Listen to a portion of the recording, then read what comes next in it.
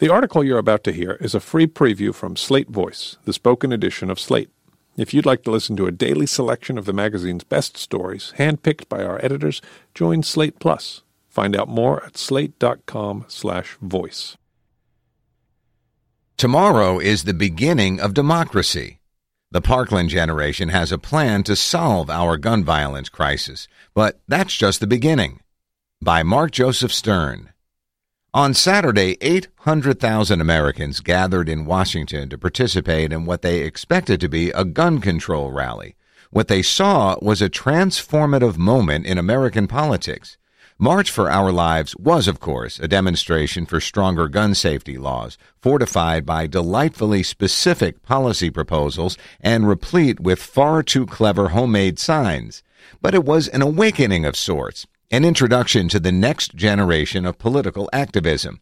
The kids who spoke, and they were virtually all kids age 18 or younger, had no trace of cynicism or exhaustion or resignation, nor did they pretend that the epidemic of gun violence can be isolated from the broader issues that plague our society and our ailing democracy. The mass shooting generation already has a plan to stop mass shootings. Now it's working on a plan to fix everything their predecessors broke. Almost as soon as the students of Marjory Stoneman Douglas High School in Parkland, Florida, formed a movement, a nagging question arose. Just how sweeping and inclusive would this movement be? Parkland's a wealthy community, previously rated the safest in the state. Mass shootings are a singularly horrific tragedy, and any effort to stop these massacres is a noble one, but the majority of American gun violence occurs in places very different from Parkland. Most children traumatized by guns live in places like Detroit and Baltimore, usually in lower-income minority neighborhoods. The overarching problem here is guns. Easier access to guns leads to more gun deaths, full stop. Yet other factors clearly contribute. Systemic poverty, institutional racism, broken drug laws, poor school funding, police brutality, to name just a few. Thus, the question posed to Parkland activists was a fair one. Will you address only school shootings, a nightmare that cuts across socioeconomic lines, or will you also tackle routine gun violence and the myriad policy failures that have allowed it to proliferate? On Saturday, the kids gave their answer. They would not limit their focus to the kind of massacres that can devastate a quote-unquote safe community like Parkland. That became apparent as soon as Trayvon Bosley, a Chicago teenager whose brother was shot to death while leaving a church, took to the podium.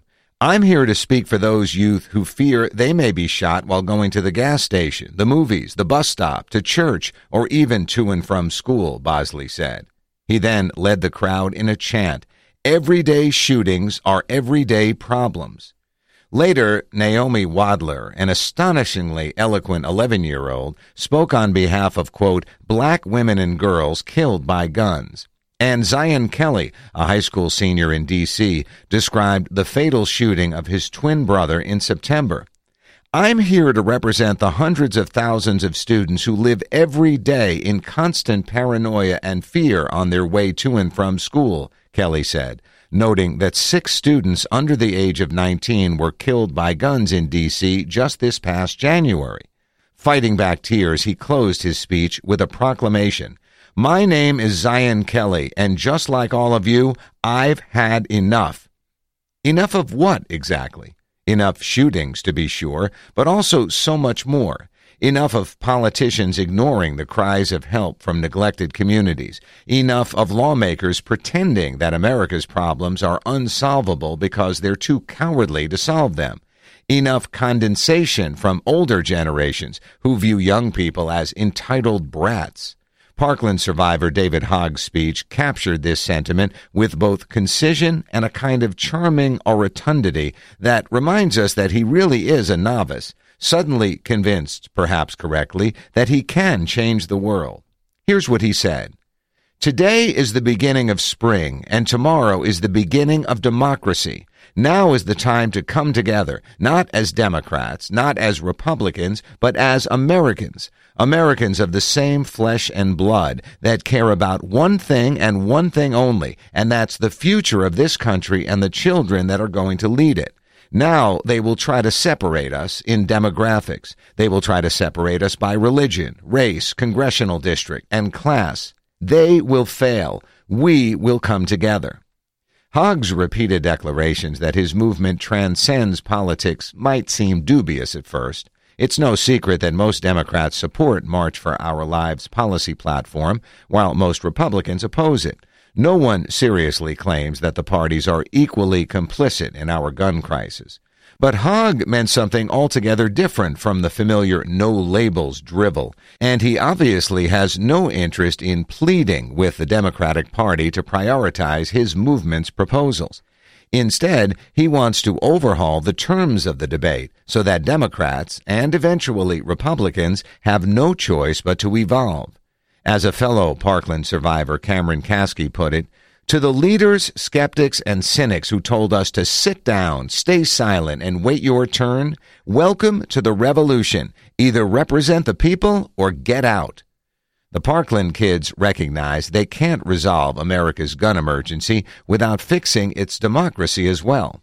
On Saturday, they spoke about the vital importance of the right to vote, to demand access to the ballot and fair representation. Many kids affected by gun violence do not get to confront their representatives face to face because those representatives feel they can ignore them with impunity. Their communities have often been gerrymandered into political irrelevance or effectively disenfranchised by voter suppression laws. Much like the gun lobby's outsized influence in Congress warps democracy, so do routine attacks on suffrage.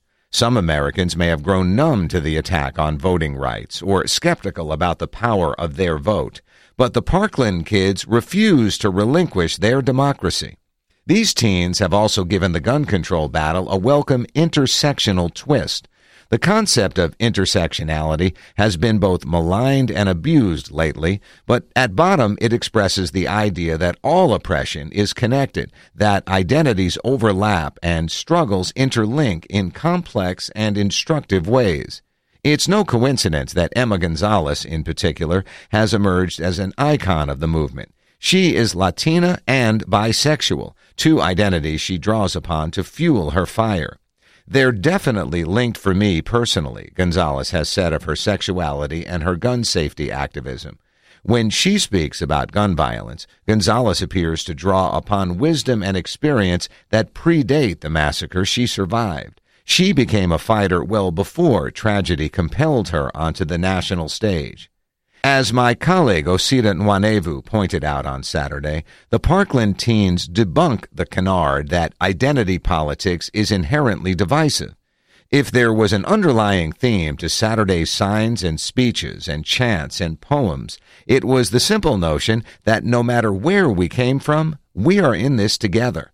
A black preteen, a white teenager, and a bisexual Latina can discuss their contrasting encounters with gun violence, informed by their radically distinct backgrounds and experiences of America, and still be united by the same cause. Gonzalez and her classmates seem to view identity as fundamentally unifying. They belie the fiction that our differences will divide us if we dare to celebrate them.